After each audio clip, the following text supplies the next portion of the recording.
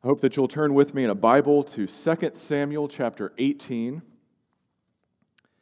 2 Samuel chapter 18, as we look together at verses 19 to 33.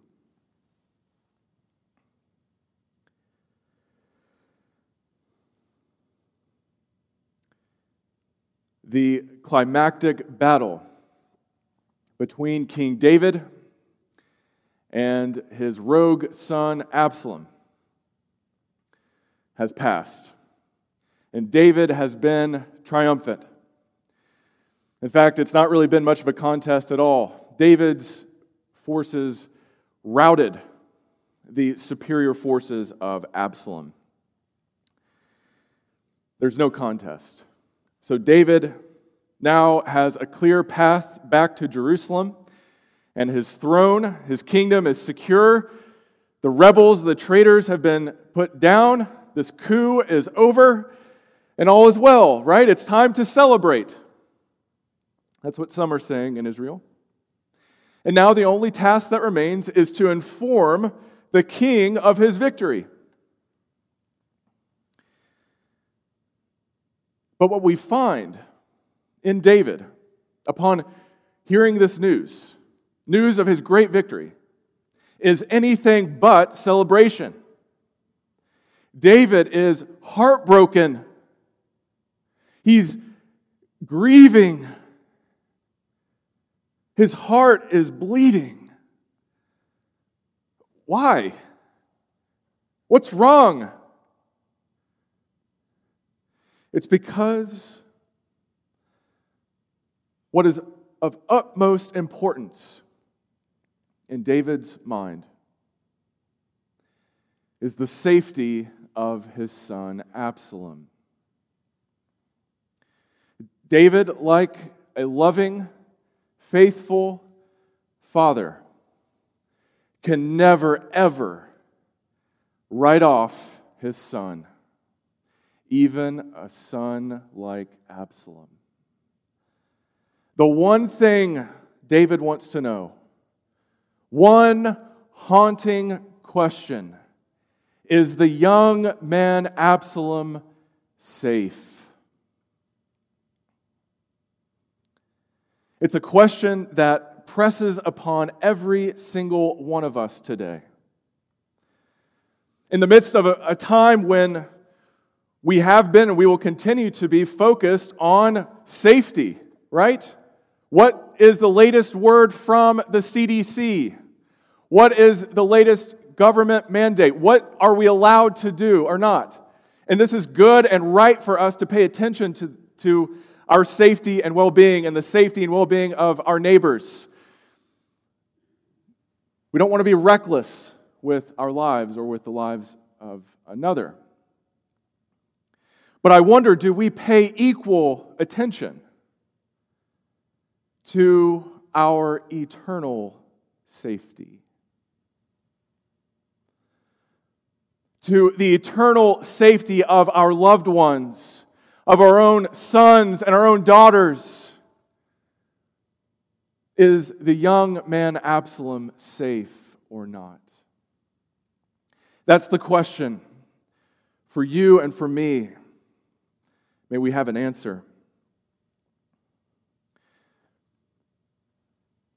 And what I hope you see here, as followers of the Lord Jesus, as we read this, we're so busy, we're so preoccupied with safety.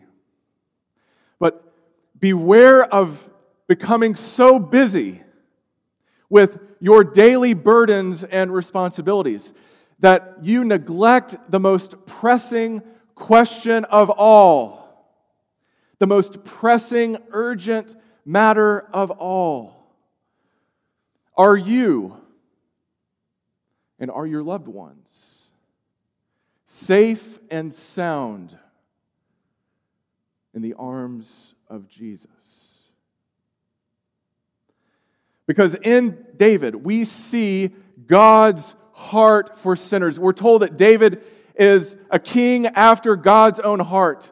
God chose to reveal his heart in David. And while to be sure, David takes his grieving and his mourning to excess, and we can fault him on that. It's far easier to lay blame at David's feet than it is to sympathize with him. And so today, we are going to learn from David's sorrow, and in so doing, come face to face with the heart of God, his heart that beats for sinners like you and like me.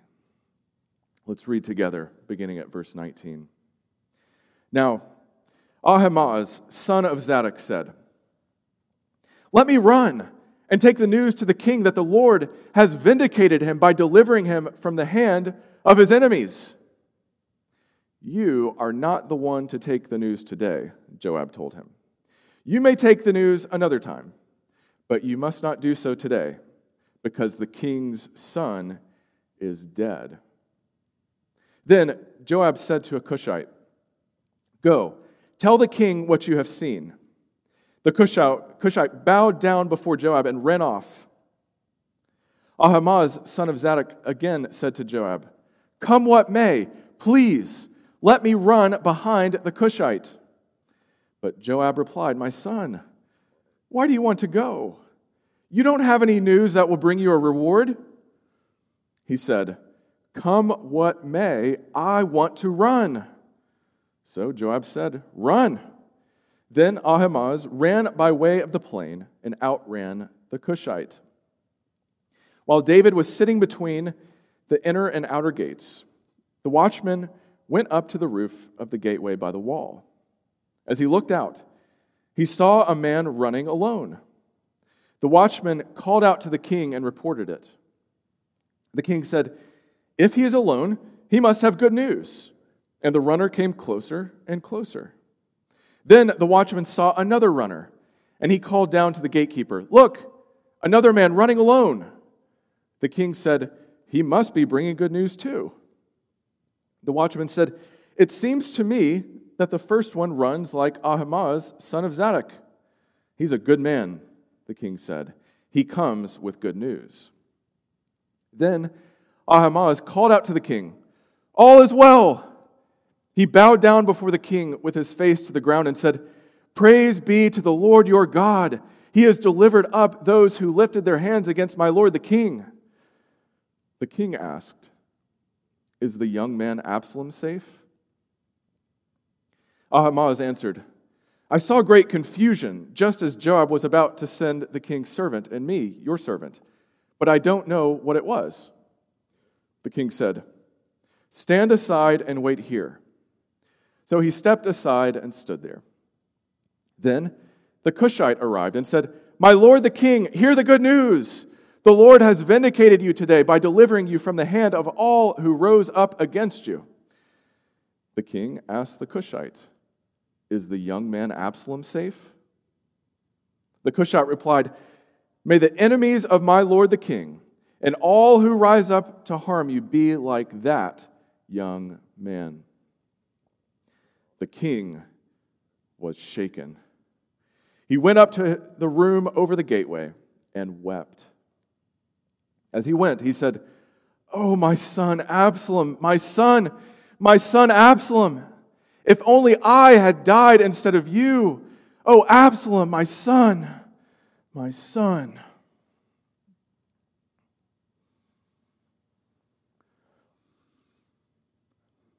Our Heavenly Father's heart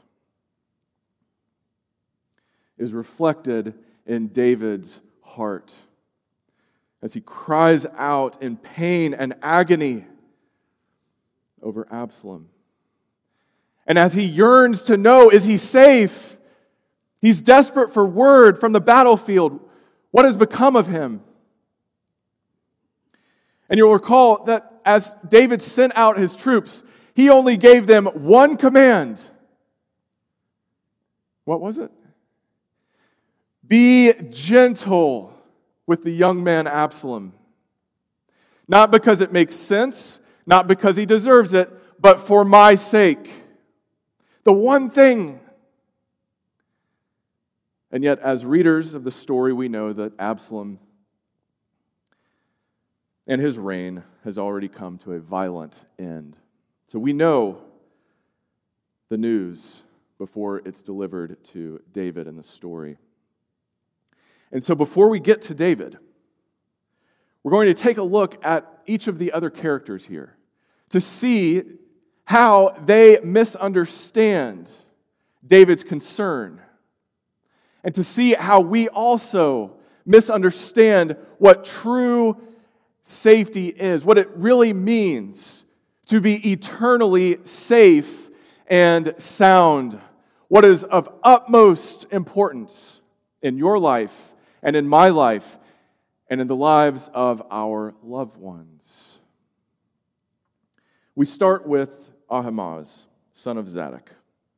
Who's Zadok? Zadok was one of the priests, one of the caretakers of God's tabernacle, the caretakers of the Ark of the Covenant, someone that David had left behind him in Jerusalem. And his son Ahimaaz was one of David's trusted messengers. He has already been an intermediary with David to report word of Absalom's plans and Absalom's plot. He is loyal to David. He is committed to David's cause. He wants David to win. And knowing that the battle has been decided, he is eager to be the first one to tell David of the victory. He has good news to share, and who doesn't love being the bearer of good news? So Ahimaaz says, please, let me run. I want to tell him. Come on, please, please.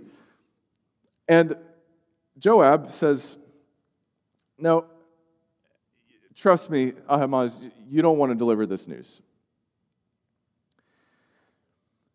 And the reason Joab is reluctant is because Joab knows what he's done. Joab is the one who is responsible for disobeying David's one order. He is the one responsible for executing Absalom. When Absalom, in his rush to try to retreat, got stuck in a tree, hanging, suspended between heaven and earth, Joab saw his opportunity to take him out, all out of loyalty to David. And so Joab knows if he sends a good man like Ahimaaz, the son of a priest, then he might be showing that he's celebrating this. So he wants to downplay this. But Ahimaaz doesn't get it. He doesn't get it. He thinks he knows what will bring joy to the king's heart. And what we see is that he knows the king, but he doesn't know the king's heart. He knows the king. He's committed to the king. He's been with David on this journey. He's been with David both in prosperity in Jerusalem and in times of desperation and adversity when David has to leave Jerusalem. He knows the king, but he doesn't know the king's heart. He thinks that there is nothing that David would rather hear than to know that his troops have been triumphant on the battlefield. Let me go, let me go. Joab tries to tell him, no, you don't know what you're asking.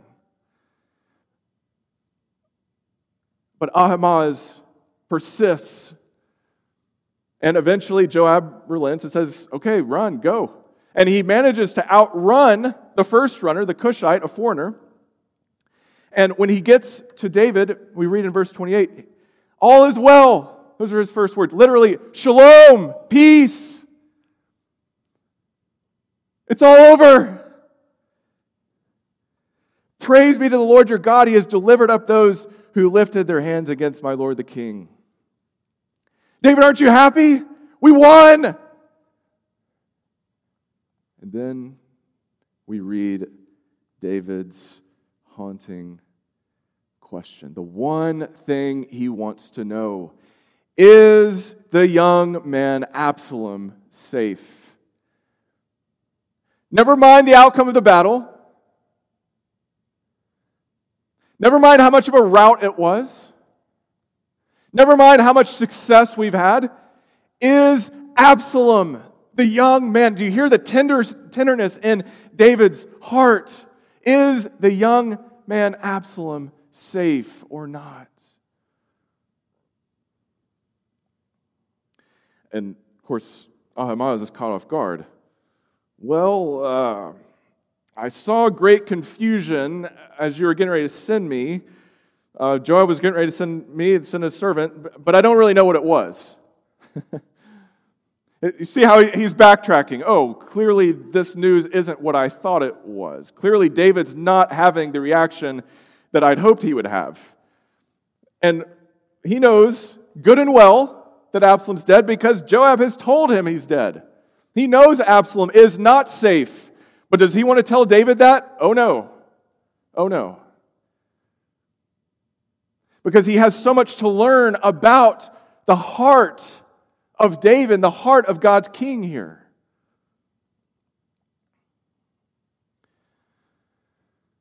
And so do we.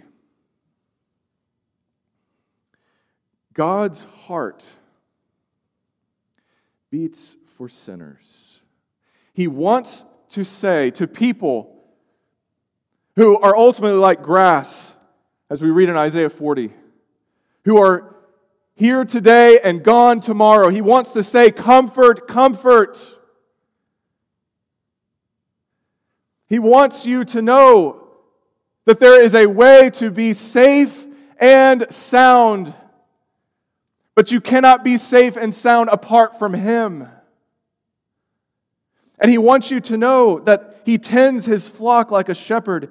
He gathers the lambs in His arms and carries them close to His heart, to His bosom, to His chest.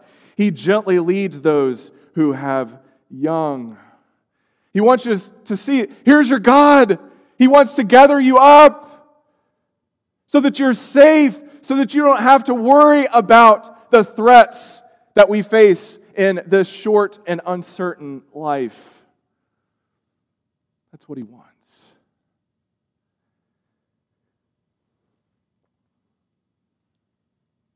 And I need to say a word to parents today. As parents, you know we feel a special burden for our children. We want our children to be safe. We want to know where our children are. And we know that our anxiety about them can grow over time. It's one thing when you've tucked them into bed at night and you know where they are, you know they're sleeping soundly, and you can go to bed assured they're safe, they're sound. But as they get older, they start to make their own decisions. They start to go their own way. And sometimes you don't know exactly where they are. Physically, spiritually, emotionally. You hope they're only a text away. You hope that you can reach out to them to make sure they're safe and sound. But you know they're out of your household. You can't just tuck them into bed at night. And oh, the burden, the anxiety of a parent who doesn't know if their child is safe. You think of when a great tragedy has happened, when lots of lives have been lost, and when loved ones are longing to hear a word, to get a phone call, to hear a voice, to know you are safe. Is the young man Absalom safe? Can you answer for your children? Are your children safe and sound? Well, I hope that they are physically safe and sound today. But remember, the most pressing issue, the most pressing matter is, are they eternally safe and sound in the arms of Jesus? Are they resting in Jesus? Do they know Him? Or when you think about your kids, you can't really remember the last time they darkened the door of a church.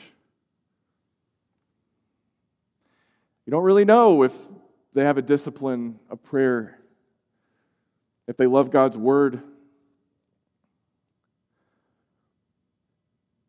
That same burden applies to every single one of us, whoever your loved ones are.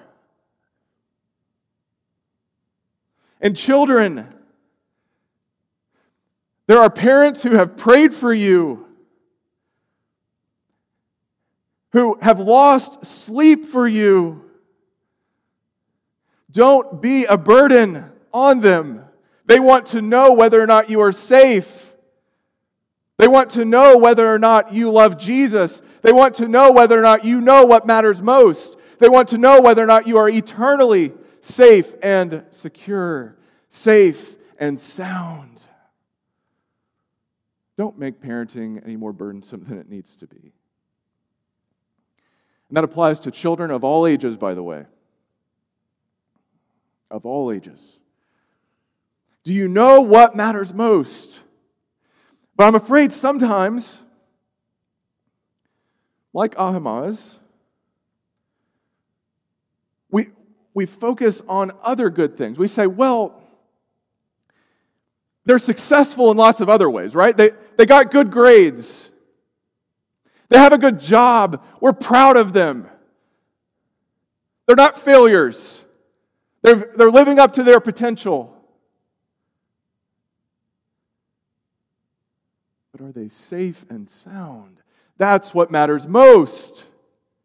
And as a church, sometimes churches can get so preoccupied with being successful that they can't answer the question, is the young man Absalom safe or not? And the sad reality is that sometimes the busiest, most successful churches are the ones that lack the most spiritual vitality and strength because they're preoccupied with their building. They're preoccupied with whether or not they can meet the budget.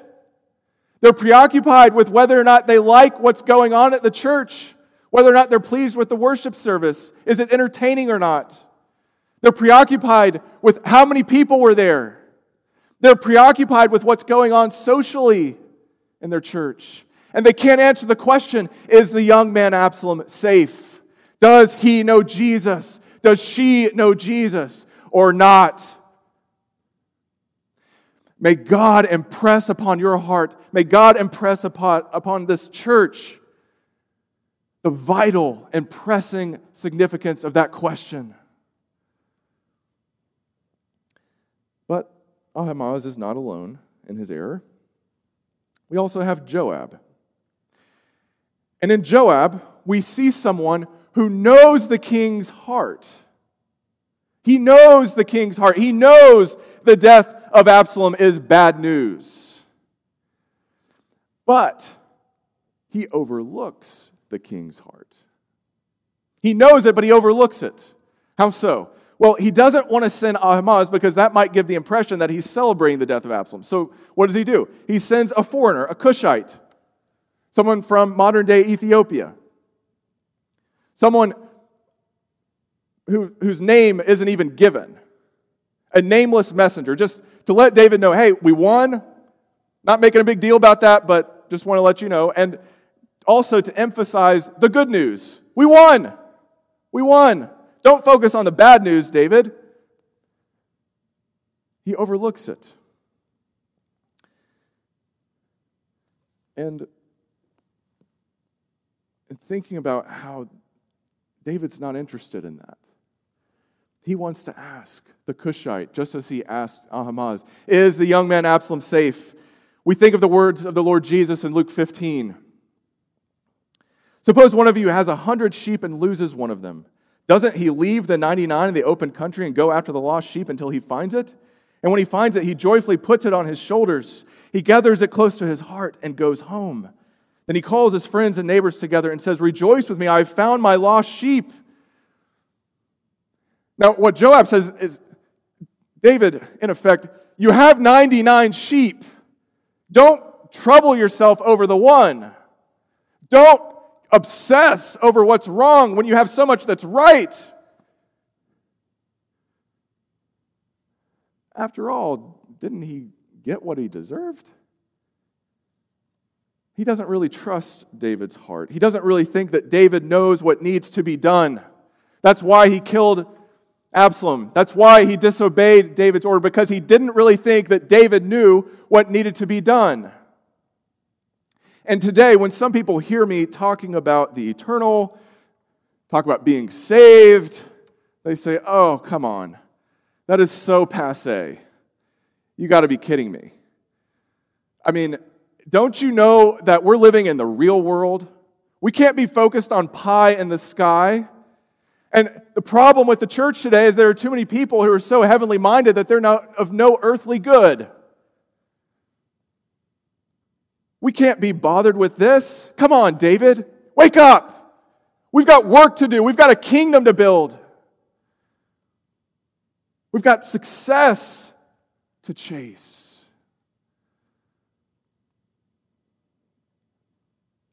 Hear me clearly. What this world needs is not better legislation. What this world needs is not more just policy. What this world needs is not more people who put their trust in princes or in agencies or governments. What this world needs is more people who are wholeheartedly committed to Jesus as Lord in this life. That is ultimately what the world needs, because the world needs Jesus. Amen? And if you want to change the world, if you want to make the world a better place, it has to start one heart at a time. One life at a time. Oh, but that's so hard. I mean, that's hard work. And we might offend somebody. No, what we need to do is focus on advocacy. What we need to focus on is better legislation. What we need to do is try to lobby. What we need to do is try to be a charitable organization. No, the church has been given a message. And that message is that there is pardon and forgiveness and mercy and grace for sinners, all because of Jesus. That's our message. And that is ultimately what the world needs. Now, are we not concerned about legislation and advocacy and being good neighbors in our community? Absolutely, we are. But that cannot come at the expense of personal salvation. Do you know Jesus? Is the young man Absalom safe or not? Because when we stand before the judgment seat of Christ, God's throne of judgment, He doesn't want to hear about what our buildings look like. He doesn't want to hear about our lobbying efforts. He doesn't want to hear about our accomplishments. He wants to know, what'd you do with Jesus? Did you know Him? Did you receive the gift that I offered through Him? Don't be like Joab. This isn't pie in the sky. This is real, life-changing help. But then what about Absalom? Is he safe? Well, of course, in physical sense, no. He's not. He's dead. And so at this point, we need to do an autopsy on Absalom's spiritual life. How did he get to this point where he's suspended by his hair out of a tree and being driven through by spears? How does this happen? It didn't happen overnight. What we see in Absalom is the king's heart broken. Breaking the king's heart. How? Well, it goes all the way back to when he didn't trust his father's judgment. He didn't trust that his father knew what he was doing. He didn't see his father as God's appointed king. And so, he decided he needed to find his own way. So he invests in a chariot and horses. He focuses on his appearance. He's got beautiful hair, after all. And he worships at the altar of materialism. And he's successful. So successful that he manages to turn almost the entire nation of Israel against his father. He ascends to the throne. He's a winner. But of course, it all comes crashing down, doesn't it? And at the root of it all, underneath the pride, underneath the materialism, underneath the vain ambition that can afflict every single one of us, is the same affliction in the prodigal son of Luke 15. As Jesus builds from a lost sheep to a lost coin to a lost son, he describes the son who thinks that he can live a better life outside of his father's household. He knows what he really needs. And in so doing, he breaks his father's heart. He breaks his father's heart.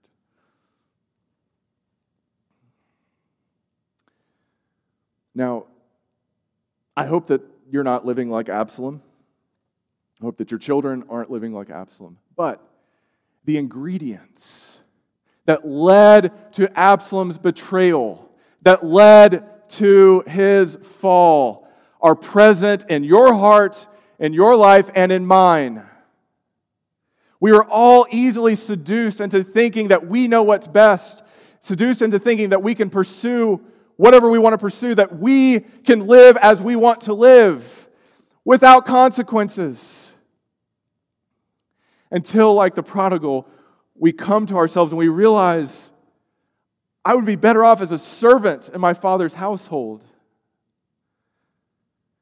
We plead forgiveness and we run, and we find that as we're running to him, the Father's already running toward us, ready to embrace us, ready to gather us up as lost sheep, ready to celebrate.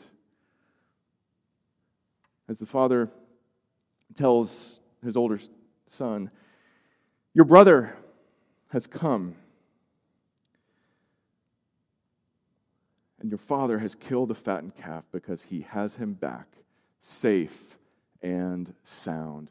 Safe and sound. That's what we want. That's what matters. That's the most pressing question. Is it the most pressing question in your mind today? And then we have David. David. The king's bleeding heart for sinners. His heart is bleeding. He's grieved because it's too late and he knows it. He's squandered the opportunities that he had while Absalom was alive. He's just now realized what matters most, and it's too late. And David knows that part of the reason this sad chain of events has happened is because of his own sinfulness, because of his own adultery, because of his own murder. And this is God's judgment on his household, allowing them to live the way they want to live. This is God's judgment. And so David knows, this is partly my fault. If only I'd been a better father. If only I'd been a better king. If only I'd taken that moment that God gave me to speak to Absalom. If only I'd asked the question earlier, is the young man Absalom safe? But he didn't. But don't miss what he says in verse 33. If only I had died instead of you. If only I had died instead of you. This is the heart of a father for his son. David is saying, I would gladly be cursed for you. I would gladly absorb this judgment in place of Absalom. Absalom, the traitor, the scoundrel, the murderer. Not a good person, not an obedient child. Not the kind of child that we think makes a parent proud. An Absalom. David says, I would die for you, Absalom. His bleeding heart. But these words are spoken out of a vain hope because he can't die for Absalom. Not only because it's too late, but also because David is just as much of a sinner as Absalom. What good would that do? How can he offer his life in place of Absalom? There's nothing holy or pure about David.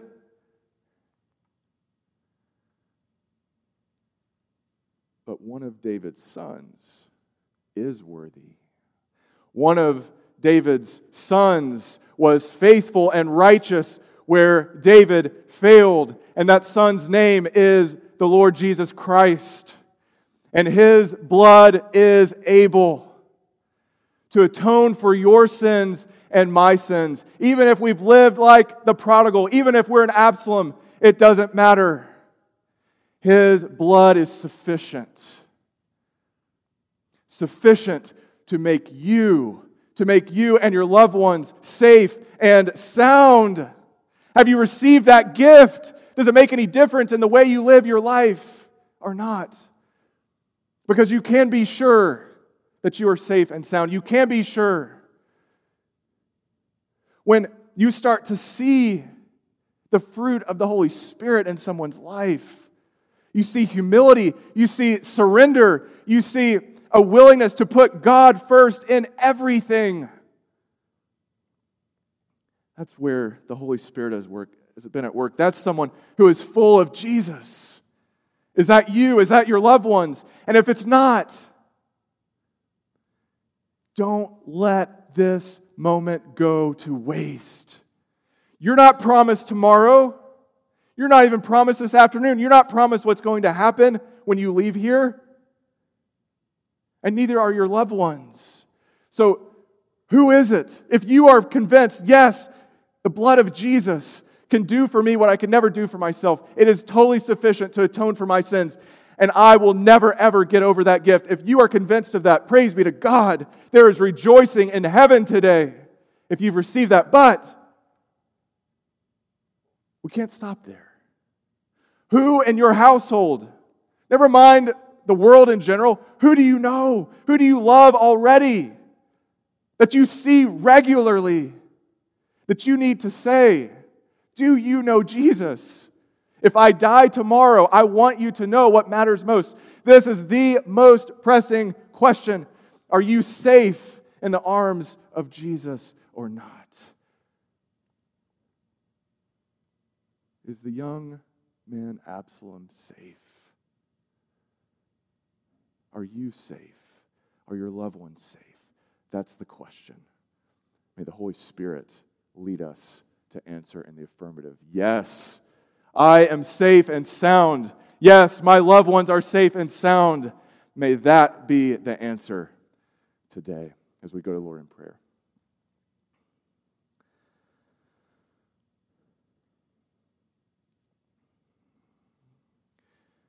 Dear Lord, we thank you for this word of hope. Because we know on our own, we know what we deserve. We confess that on our own, because of our own sinfulness, because of our own choice to do what seems best in our own minds and our own hearts, we deserve your good and holy judgment against sin. And we confess that one day every single one of us will have to stand at the judgment seat of Christ. And so I pray that you would impress upon all of us our need for Jesus. Lord, help us to not look the other way and think, oh, we're too good for that. We're probably okay. We're almost there. Our children, our sons and our daughters, they're almost saved. I mean, that's good enough. No, Lord, help us to see that's not good enough. There is no almost alive. There is only dead and alive. Lord, make us alive by the power of your Holy Spirit. And put a burden on our hearts to see that every single loved one is safe and sound. But we put it all in your hands, Lord, because we know we don't save anyone. Only you can do that in the power of your grace. And so we trust you, come what may, all in the meantime, seeking to live faithfully and obediently as long as you give us breath and life. For we pray these things in Jesus' name. Amen.